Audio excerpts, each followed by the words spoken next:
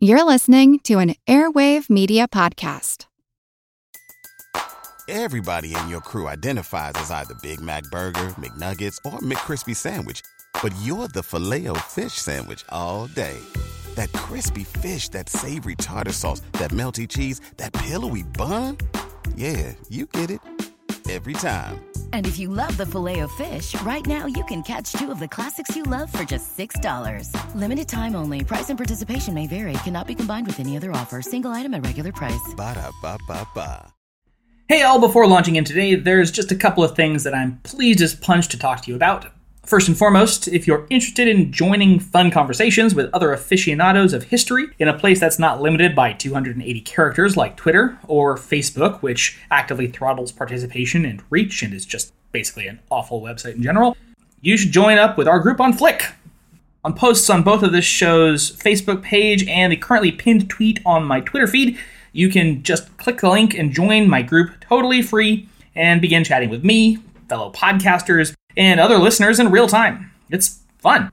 You can also download the app and search for History of China, all one word, to join up with the group and start having conversations. It's rather nice. I like it. You should try it.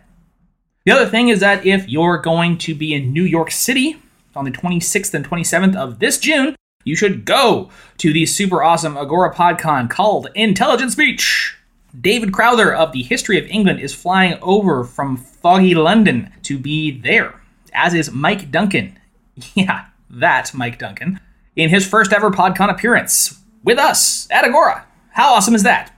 So, if you're in the area, drop everything and check it out. It's going to be super fun. I'm super jealous. But hey, maybe my schedule will work out better next year for the second Intelligent Speech Convention, and I'll be able to make it over from China.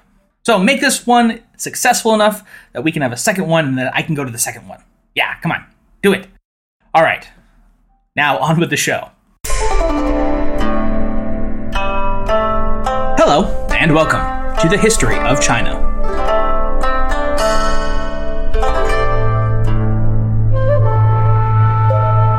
Episode 167 is My Enemy's Enemy. No more, no less. Last episode we left off, as of the year 1217, on the eve of what would prove to be the last war between the Song and Jin empires. The northern regime had already received more than a bloody nose at the hands and arrow points of the Mongols. But more than just them, the uprising by the Khitan in Manchuria, a war of revenge by the Tanguts of Xixia, and Song-sympathetic Red Jacket rebels that had seized control of most of Shandong in the east. The one-time master of East Asia had been reduced to a pale shadow of its former glory, now confined to little more than the regions of the Yellow River Valley immediately surrounding their last redoubt of Kaifeng. And so, what did they do? Why, attack Song China, of course. Apparently, it had seemed like a good idea at the time, whatever it took, to put as many miles between them and the Mongols as was possible. But as we'll see today, the Song armies will quickly remind the Jurchen invaders just why the Jin had never successfully invaded the Southlands before. From the very outset of hostilities, the Chancellor of Song, Shi Miyuan, seems to have done just about everything he could to not take responsibility for the war. At first, he just pretended that there was no war. What war? I don't see a war. For a period of weeks, he simply just did not acknowledge that there had been any formal declaration of hostilities by the Jin against his government. Then when he finally realized that, well, I guess I can't just close my eyes and plug my ears about this, well, then he'd gone right ahead and covered his mouth by refusing to set up a central military command structure in order to prosecute the conflict. Instead, basically telling the regional commanders and frontline generals to, go do whatever you think is best. War stuff. Best of luck. It had all the makings of an absolute fiasco for the Song. And yet, that would prove to not be the case this time. Markedly unlike their timid chancellor, the Song military leadership quickly distinguished itself as being bold, decisive, and just pretty much all-around badass in the face of this latest invasion. In the first year of the war, again that's 1217, the primary target of the Jin southern expedition was to capture the two cities of Caoyang and Suizhou, both to serve as footholds south of the Huai River, and then as a series of stepping stones to the larger strategic objective of opening the way for a future assault on the capital city of Jingxi Circuit, which is modern northern Hubei, the mighty bastion of Xiangyang. It was a worthy target for the overall Jin strategy, which was to fortify the border cities and hold out for as long as possible against the inevitable Mongol southward push. As we'll discuss more in the episodes to come, Xiangyang will prove to be one of the two garrison cities along the border that will most frustrate Mongol efforts to subdue the Southlands, stymieing the northern barbarians for more than 6 straight years in the 1260s and 70s. But all that in due time. For now, under the command of the local general, Zhao Fang, the Jin advance was rebuffed at both Taoyang and Suizhou, forcing their retreat. Well, no matter, the Jin said. If at first you don't succeed, try again. Thus, unfazed by their failure in 1217, the Jin army would resume their offensive early the following year, and against the same strategic targets. This time the encirclement of Suizhou would last 80 days in all, but once again to no avail. By the time the Jurchen commanders were forced to once again conclude that they could not achieve a breakthrough in the city and abandon their siege camps, they had reportedly lost some 30,000 men due to both enemy action and the typical wastage of campaign life: disease, malnutrition, exposure, and just basic accidents. It was clear enough that a change of strategy would be needed if any lasting gains were going to be made against the Song. That change would come with the campaign season of 1219. Along the eastern battlefront along the Huai River border region, the Jin would launch more than 100,000 troops against Chuzhou, Haozhou, and Guangzhou cities. Yet again, they proved almost completely unable to secure even a minor foothold in the south. And even the minor successes certain elements achieved, such as the capture of Dasan Pass and Shihezhou, were short-lived and quickly retaken by the Song defenders. One of the key reasons this eastern campaign had sputtered out was the successful inclusion of and coordination with the Shandong Red Jacket rebels, who proved that even though they were not regular troops, they were more than capable of receiving and carrying out orders from their Song handlers and carrying them out with alacrity. Increasingly, in fact, the Song commanders came to rely on their irregular allies behind enemy lines, eventually to a degree that worried some in government, but we will get back to that. The admirable performance of the Red Jackets should in no way minimize the service and military class of the Song imperial troops. From Davis, quote, "The Song troops decidedly outclassed and frightened the Jin. Not only did the Song succeed in repulsing repeated mass enemy invasions, but they launched some retaliatory strikes that permanently shattered the old myth of Jurchen invincibility. Outside the Shandong theater, southern armies joined by Red Jacket loyalists attacked the strategically vital Sizhou, just north of the Huai River, in the spring of 1218. Another Song offensive followed 3 years later. Neither ended in lasting success, but Song casualties appear to have been modest. In the central border region of the Song, where they faced heavy and sustained Jin onslaughts, Song armies still mustered the strength to turn from defense to mounting a counteroffensive." End quote. That counteroffensive, launched in 1219 and commanded by General Zhao Fang, would assault the two Jin-controlled cities of Tangzhou and Dengzhou in the winter of that year, with a force of about 60,000 regular troops.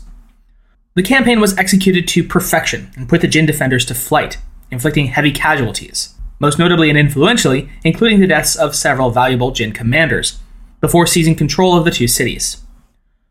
Knowing, however, that any attempt to hold the pair of cities for long, that deep within enemy territory, would be doomed, Zhao Fang instead ordered his troops to simply destroy the Jin caches of supplies stored in each before withdrawing back south, thereby applying further strain on the Jin's already fraught supply situation. The Western Front displayed as well a near-pinnacle display of Song military might. The formerly disgraced and temporarily banished Commandant of the West, An Bing, had returned to Sichuan in 1218, in an unofficial capacity albeit, and formed an alliance with the Tangut forces of Xi Xia against the Jin. This joint strike was centered on taking the city of Qinzhou. But when the first and then second attempts failed and resulted in heavy Song casualties, the Sichuan generals complained to the imperial court that it had been the bungling of the current commandant, a man named Deng Zhuyi, who had in fact replaced An Bing back in 1214. Deng, they claimed, had been the one to blame for managing to seize defeat from the jaws of victory. Between this rising chorus of discontent at the perceived mismanagement of the war effort from the top, along with the ever-present threat of rebellion against the Hangzhou court from the far-flung western region, in short order it was decided that, in spite of his checkered past, An Bing was the only one capable of bringing the Sichuan situation back under control. As such, he was reinstalled as the commandant. This would prove to be a wise decision, as though he would be unable to launch further offenses against the Jin. Commandant An was able to bring Sichuan to heel and prevent the Jurchen from advancing into the territory, a victory in itself. In most other situations, what we would be describing this conflict between the Song and Jin as would be quite similar to just about every other war between these two states over the course of the past century. Pretty much a stalemate. Not a whole lot of permanent change was happening. Towns were seized, but then abandoned. The Jin won here and lost there. The Song took this town, but lost that town. They were effectively deadlocked. Even as little as a decade ago, during the Caixi War, this sort of affair probably would have ultimately resulted in years of finagling over terms of a treaty that either increased or decreased by a minor amount the tributary payment that Song would have to make to Jin annually. And the Jin could have justifiably laughed all the way back to the bank at making the Song pay yet more for the privilege of them occupying northern China.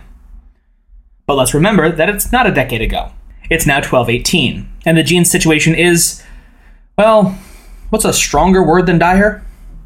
Catastrophic? Oh God, we're all gonna die? This whole war had been launched, if you'll recall, by the Jin trying to carve their way south and away from the hammer blow that was the Mongol army to their northern flank. And now of all times, the Southerners have to pick now to become an impenetrable anvil? Even the deepest plunge of the Jin army into Song territories as of 1221, penetrating more than 120 miles to Qizhou City, was in short order reversed and driven back under the daring leadership of Hu Caixing and Li Chen. Davis writes, quote, "The overall failure of the Jin military command stemmed, in part, from an exceptional Song defense. Perhaps more crucial, however, was the diminishment of Jin morale." End quote. This was supposed to have been a walkover, a cheap, quick, and easy means of escaping the galloping doom to the north. Thus, when it had turned out to be anything but, the fighting spirit of the Han soldiers and the Jurchen commanders alike, all the way up to the already reluctant Emperor Xuanzong, fractured. By the close of 1218, then, scarcely more than a year into the war that he had allowed to start, Xuanzong dispatched a peace envoy to Hangzhou, hat effectively in hand, and wondering what the terms might be that could put this whole little kerfuffle behind us. The Song weren't having it, though. Both the opinion of the imperial court and of the public at large in Hangzhou were firmly of a mind that they were not about to tarry in seeing the Jin punished for their now century of humiliation, such that even the ever-cautious and overly pacifistic Shi Miyuan felt he had no choice but to unceremoniously rebuff the peace delegation, not even deigning to allow the procession to enter Song territory under banners of peace, but instead turning them flatly away at the border. The war would grind on. Meanwhile, not more than a swallow's flight away, the other war against the Jin ground on as well. That's right, the one in the north, prosecuted by the Mongols. By this point, the Mongol Great Khan, Genghis, had turned his attention westward to Samarkand and the Emir of Khwarezmia, who had just made the absolutely ridiculous faux pas of attacking the Khan's caravan and drawing Mongol blood. Literally, I just can't even. In any event, he had left the war against the Jin, well, more of the mop-up effort, with the one-time Bo'ol slave of the Borjigins, but now trusted general, Mukhali. This task, as with all others he'd been assigned by the Khan, Mukhali pursued with diligence, vigor, and relentless competence. He chiefly focused on the region of Shanxi, in particular, cutting off and keeping pressure on the strategically vital fortress city of Taiyuan, which lay about 300 miles southwest of the smoldering ruin of the once great capital, Zhongdu. His efforts would pay off in due course, with the provincial capital falling in 1222. This relentless northern pressure had forced the Jin emperor to agree to send emissaries to the Mongols, yet again, and humbly beg, not ask, but beg, for a cessation of hostilities. In 1220, then, a peace embassy was dispatched from Kaifeng to seek out the great Mongol Khan and entreat him to once again accept his Jurchen thralls into the great nation. From Frank, quote, "The minister, Wugusun Zhongduan, was sent as an embassy to Genghis Khan, who was encamped at the time in Transoxiana, and offered to recognize the Mongolian Khan as the Jin emperor's elder brother in return for a cessation of hostilities." End quote. As I've brought up before, and at length in the Mongol series, such pseudo-familial relations were typical of many treaties during this period, and especially those of the people of Central Asia. Treaties were sealed by marriage, and therefore fictive blood ties, ostensibly to bind the parties permanently together, for whatever good that ultimately tended to do. Nevertheless, it was known and well understood by anyone who had any interaction whatsoever with Genghis Khan at this point that any deal reached with him would need to include the binding of the families together, That's just how things went. In spite of this, however, the embassy seeking peace was dismissed pretty much out of hand by the Khan. It's certainly possible that he was just invested enough in his campaign against Khwarezmia at this point that it seemed impractical to go through with such a ceremony. Nevertheless, the more likely explanation is that, well, the Jurchen had had their chance, and they blew it. Genghis had given them preferential terms, and married one of his sons to one of their princesses. And then the Jin Emperor had betrayed him by scampering off south like a sneaky little rat man. A man did not entreat with rats, did not marry into rats. No, he exterminated them. Still, the Great Khan was not entirely unreasonable. Once the initial embassy had been sent home in failure, a second was dispatched in 1221 to 1222 to ask, again, pretty please with cherries on top, won't you not kill us? This time, the Khan gave a bit more consideration than his initial flat no. The Khan, quote, recommended to the Jin representative that Xuanzong renounce his imperial rank and instead become king of Henan under Mongolian suzerainty, end quote. Sure, you want peace? I'll give you peace. Just lay down your crown and bow before me. In a decision that is somehow both shocking and entirely expected, that was a bridge too far for the Jin government. They would not, could not, accept an inferior rank of government, and thus the peace talks came to an end. The war would grind on. It always feels vaguely strange when the rulers of two powers die very close to one another. Even to a modern mind, there's always the propensity to ascribe to it more meaning, magnitude, or pretentiousness than it really might actually merit. Be it historical heavyweights or modern celebrities, our pattern-seeking and pattern-creating brains will, seek and create patterns and then derive meaning from them, even when none might really exist. People die. They die every single day, and for all number of reasons, almost none of which have anything to do with one another. And so it was with the respective rulers of the Jin Empire and Southern Song. They didn't die super close to each other. This isn't some John Adams, Thomas Jefferson both dying on the same 4th of July situation or anything. But both Jin Xuanzong and Song Ningzong did die within a year of one another, with the Jurchen monarch shuffling off his mortal coil in mid-January 1224, and his Song counterpart doing the same that September. Both of these deaths, as you might expect, had significant ramifications on their respective governments and their abilities to prosecute the ongoing war effort between them. In the case of the Jin, the succession was a known quantity, and with minimal fuss, Xuanzong's third son, the then 25-year-old Prince Ningjiasu, was enthroned. He would sit the throne of Jin, such as it was, for little more than a decade, and would prove to be the last emperor. As such, his posthumous temple name would be a title no one would ever want, the pitiable ancestor, Aizong. He took the throne in Kaifeng over a crumbling ruin of a once mighty state. The Jurchen homelands of Manchuria and virtually all of the territories north of the Yellow River were forever lost to them, as were now all of their former vassal peoples, virtually all of whom were now actively at war against their former overlords. It was this existential crisis, wars on every front and against everyone, that Emperor Aizong undertook as his first major act in office. True, the Mongols were unwilling to be treated with, but perhaps the Jin's other neighbors would prove more tractable. Hello, it is Ryan, and we could all use an extra bright spot in our day, couldn't we? Just to make up for things like sitting in traffic, doing the dishes, counting your steps, all the mundane stuff. That is why I'm such a big fan of Chumba Casino. Chumba Casino has all your favorite social casino-style games that you can play for free anytime, anywhere with daily bonuses. That should brighten your day a little. Actually, a lot. So sign up now at ChumbaCasino.com. That's ChumbaCasino.com. No purchase necessary. VGW Group. Void where prohibited by law. See terms and conditions. 18+. As it stood, the Mongol problem let up a bit as of 1223, in spite of the Great Khan's imperious demand that the Jin Emperor surrender his imperial title in order to conclude peace. This was largely because the general he'd left in command, Mukhali, died, after taking ill while besieging a city in Shanxi. On his deathbed, he had said to have declared with pride that in his whole life he had never once known defeat. Ultimately, his son, Bol, would be appointed by Genghis Khan to take up his father's mantle as a subjugator of the Jurchen. But the lag time between the general's death and Bol's assumption of formal command gave the Jin the space they needed to at least momentarily catch their breath. The new emperor, Aizong, would not let it go to waste. One of his first actions, in fact, would be to once again open negotiations with the Song, in order to finally bring an end to this ill-conceived and ill-carried-out war. Aizong's predecessor had, of course, been flatly rejected in his overtures to the Song, but now a new tact was necessary. Namely, stop treating the Song like a vassal and give up on that whole notion altogether. That meant giving up all tribute payments whatsoever, and the two rulers referring to one another now as co-equals.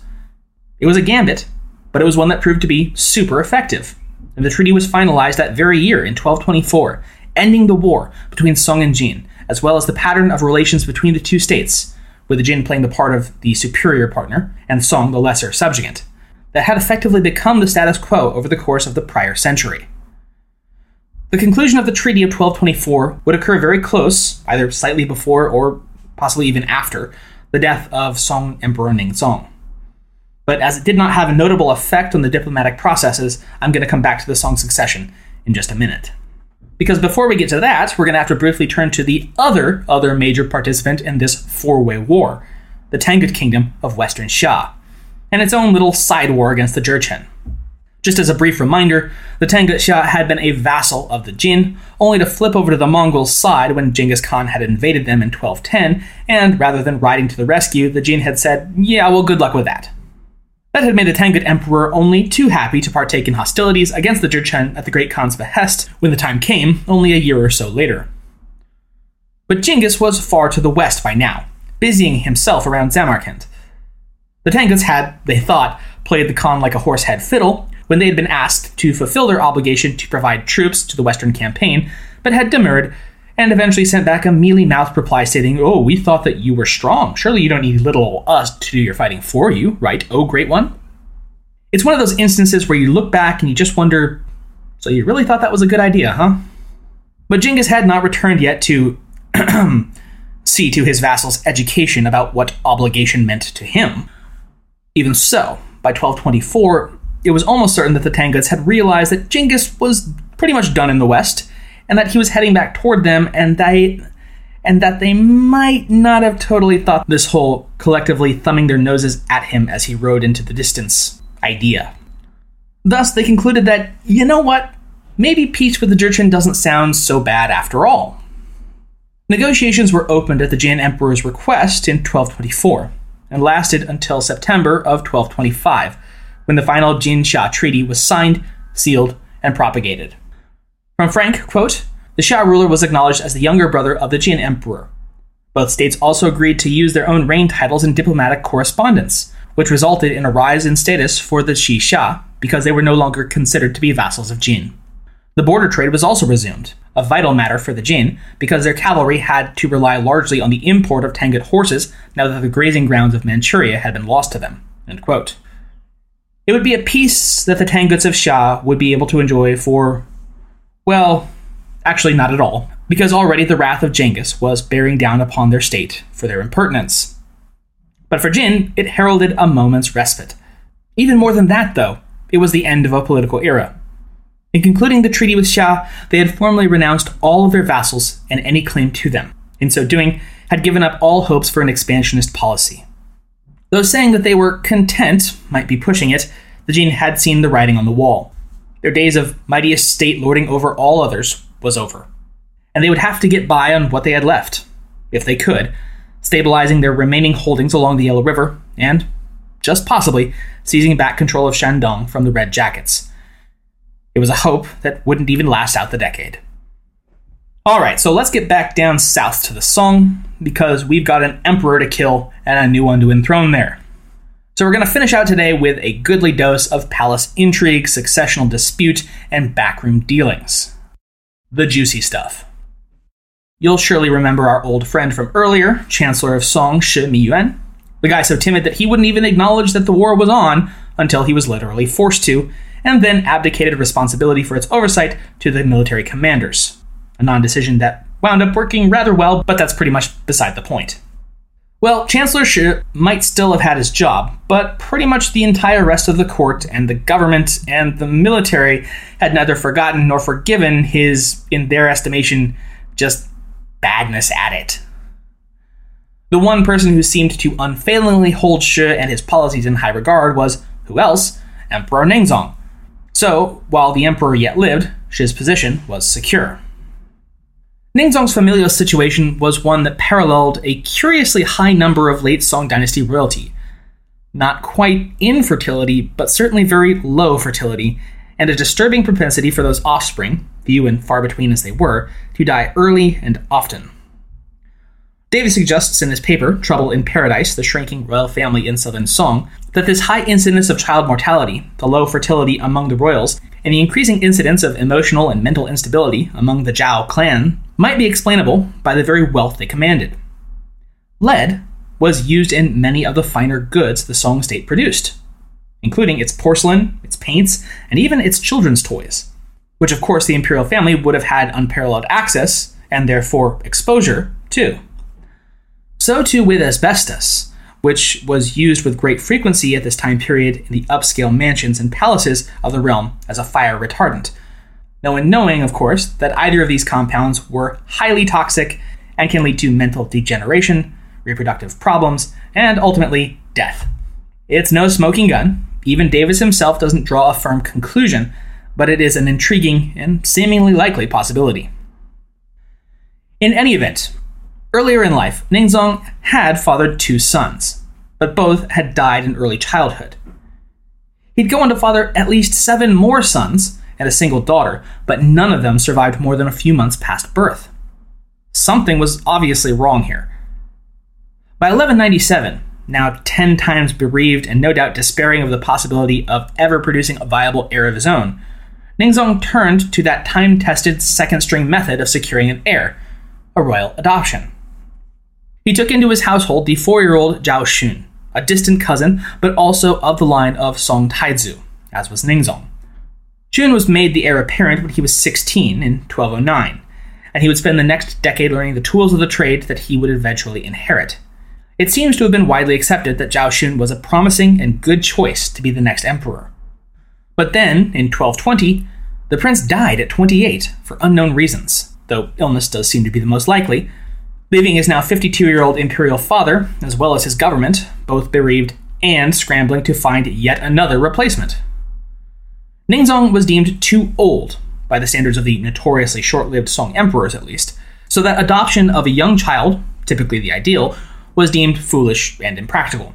It would likely as not ultimately lead to an extended regency, and of all the headaches and backstabbing that went along with that.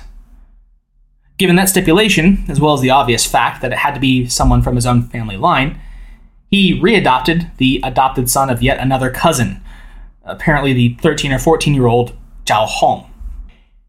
It would quickly prove to have been a regrettable decision. From Davis, quote, Zhao Hong proved as prince to be exceedingly abrasive and rebellious. Making no secret of his enmity for Shimi Yuan, he threatened him with future banishment to the remote south. Zhao Hong was not in the least discreet, and his feelings became common knowledge in the capital. End quote. Like, hey, little kid, shut up. You're barely sprouting chin hairs, but you're threatening the most powerful minister in the realm about how you're going to punish him if you live long enough to do so? Pure brilliance, that. Nor was Shi the only one who quickly grew sour on the impertinent youth. Empress Yang likewise found Prince Hong to be offensive, crude, cruel, and undeserving of the throne. Hey, you remember the last time those two both decided that someone had to go? Yeah, Han Tojo got himself beaten to death in a garden as a result. But sure, little kid, keep running your mouth. In short order, the warnings began pouring in about this stupidity of the course this arrogant little princeling was pursuing. In the summer of 1222, for instance, Minister Zhen Dexiu issued a formal admonition of Zhao Hong, warning him, quote, If your highness, the emperor's son, can be filial to your beneficent mother and reverent to high officials, then heaven's mandate will be vested in you. If not, you can imagine the serious consequences. End quote. Even Ningzong seemed to almost immediately realize that Zhao Hong had been a terrible choice and chose not to install him formally as crown prince after his adoption. For 3 years following this adoption, no further change was made to the line of imperial succession. Until, that is, the summer of 1224, when Emperor Ningzong fell into what would prove a terminal illness. By early September, his condition had worsened, and it was clear enough that he was unlikely to recover. Thus it was at this 11th hour that a stunning reversal would take place. An edict dated to that period, and officially sealed with the royal marker, elevated another youth to the imperial household as co-equal of the presumptive heir, Zhao Hong. It was in fact one of Hong's own close kinsmen, his very replacement as the heir to the line of Zhao Dazhao, the 19-year-old Zhao Yun. Emperor Ningzong slipped into a coma and died on the night of September 17th, 1224, at the age of 56. He left in his final will instructions to finally pull the pin out of that successional grenade he'd apparently snuck over on his would-be heir, Hong, and ordered that it should be Zhao Yun, not Zhao Hong, to accede to the throne of Song upon his passing. Davis writes of the incident, quote, Shi Miyuan then summoned Zhao Yun to the palace late that night and supervised, under heavy guard, the 19-year-old's accession as the new emperor. With assistance from the palace guard commander, Xia Zhen, who had been the assassin of Han Tuozhou 17 years earlier, Shi Miyuan disarmed Zhao Hong's guards and read out the imperial testament, Yi Shu, that disinherited Zhao. Shi Miyuan then made Zhao Hong pay obeisance to the new emperor. There was no violence, and no resistance from the empress or from the divested prince, who was immediately exiled to Huzhou, some 60 miles from the capital. Shi Miyuan's tight grip on the court had precluded open confrontation. End quote. Straight, cold-blooded, like a boss. It's easy to look at this situation and how it played out, with Shi's ruthlessly clockwork carrying out of the command and kicking Zhao Hong out of the capital in one single night, and assume that he must have masterminded the whole thing as something of a palace coup against the prince who'd threatened to fire him. I mean, he had the means, the motive, and the opportunity all right there. As chancellor, he was the one who wrote the imperial edict enthroning Zhao Yun, after all. That's certainly what many traditional historians have concluded about Shi, and often condemned him as a result, even though they typically have agreed that Zhao Yun was definitely the better decision to rule in the end. But such a conclusion fails to take into account Shi Miyuan's own professional and personal leanings, as well as his relationship with Empress Yang, or her quiet but firm hand on the levers of imperial power. It's highly unlikely that Shi would have acted without not just the consent, but the full-on enthusiastic cooperation of the Empress, just as it had likely been the case 17 years before. Now, as then, the Empress seems to have been content to let her point man Shi take both the credit and the blame, and keep herself out of the limelight while pulling the true strings from behind the veil. Davis writes, quote, She was hardly one to be easily cowed, and the chief counselor, knowing her better than most, surely recognized her importance as arbiter of palace matters involving the imperial family. She must have at least consulted, if indeed she did not join Shi Miyuan in initiating the switch. That she should be called upon, after the accession, to govern from behind the bamboo screen as regent confirms her political stature at the time, although it was an honor she declined. End quote. And that, kids, is why you don't telegraph your actions to those with power over you. For all of this cloak and dagger double dealing, you might well think that there would have been some kind of uproar over such an unusual and clearly manipulated succession. But there wasn't. The Song bureaucracy, which seems like it ought to have been only too happy to flood the court with sternly worded letters about the hated Shi Miyuan's bald-faced hijacking of the imperial line of succession, was instead notably silent on the matter. Yeah, they might not have been thrilled about the methodology of it all, but in all likelihood, Zhao Hong had proven himself to them all as a disaster in the making were he allowed to assume the throne, and so they were willing to overlook a little fudging of the details just to see the back of him. In any event, Zhao Yun would accede to the throne of Song as Li Zong, the Reasonable, marking him as the dynasty's 14th monarch and the 5th in the south. He came to the throne over a realm in a curious state of repose. For the past 3.5 decades, spanning the reigns of both Guangzong and Ningzong, the Song Empire had been confronted by some of its greatest challenges to date. Within the government, levels of factionalism and infighting such as had rarely been seen except at the worst of times. 2 major border wars with the Jin that had seen it lose face, only to have suddenly gained it back, all and more. Indigenous uprisings and rebellions, and the ever-present threats of regional military commanders in regions like Sichuan throwing off the imperial command structure and having a go for it themselves. A succession of natural disasters which, though not as severe as those that had plagued Jin, still served to exacerbate things, and often as not, at the most delicate of times. And of course, imperial leadership that was at best inattentive, and at worst, mentally incompetent. In spite of all this, Song had endured, it had survived, and the future for its citizenry suddenly seemed strangely bright. The Jin were all but vanquished, and could not any longer even pretend to lord over the southern Chinese. With their collapse would come that possibility long dreamed of, perhaps reclaiming the ancestral lands of the north and bringing the realm back to its former glory. These Mongols were, by every indication, utterly bent on wiping out the Jurchen dynasty, but they had no cause or quarrel with the Song. Surely they could be treated with, and they could exist peacefully alongside one another. Surely they would assent to the Chinese reclaiming their homelands along the Yellow River. Surely these Mongols were reasonable people. Right? Thanks for listening.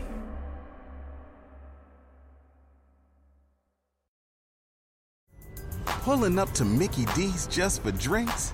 Oh yeah, that's me. Nothing extra, just perfection and a straw. Coming in hot for the coldest cups on the block. Because there are drinks. Then there are drinks from McDonald's.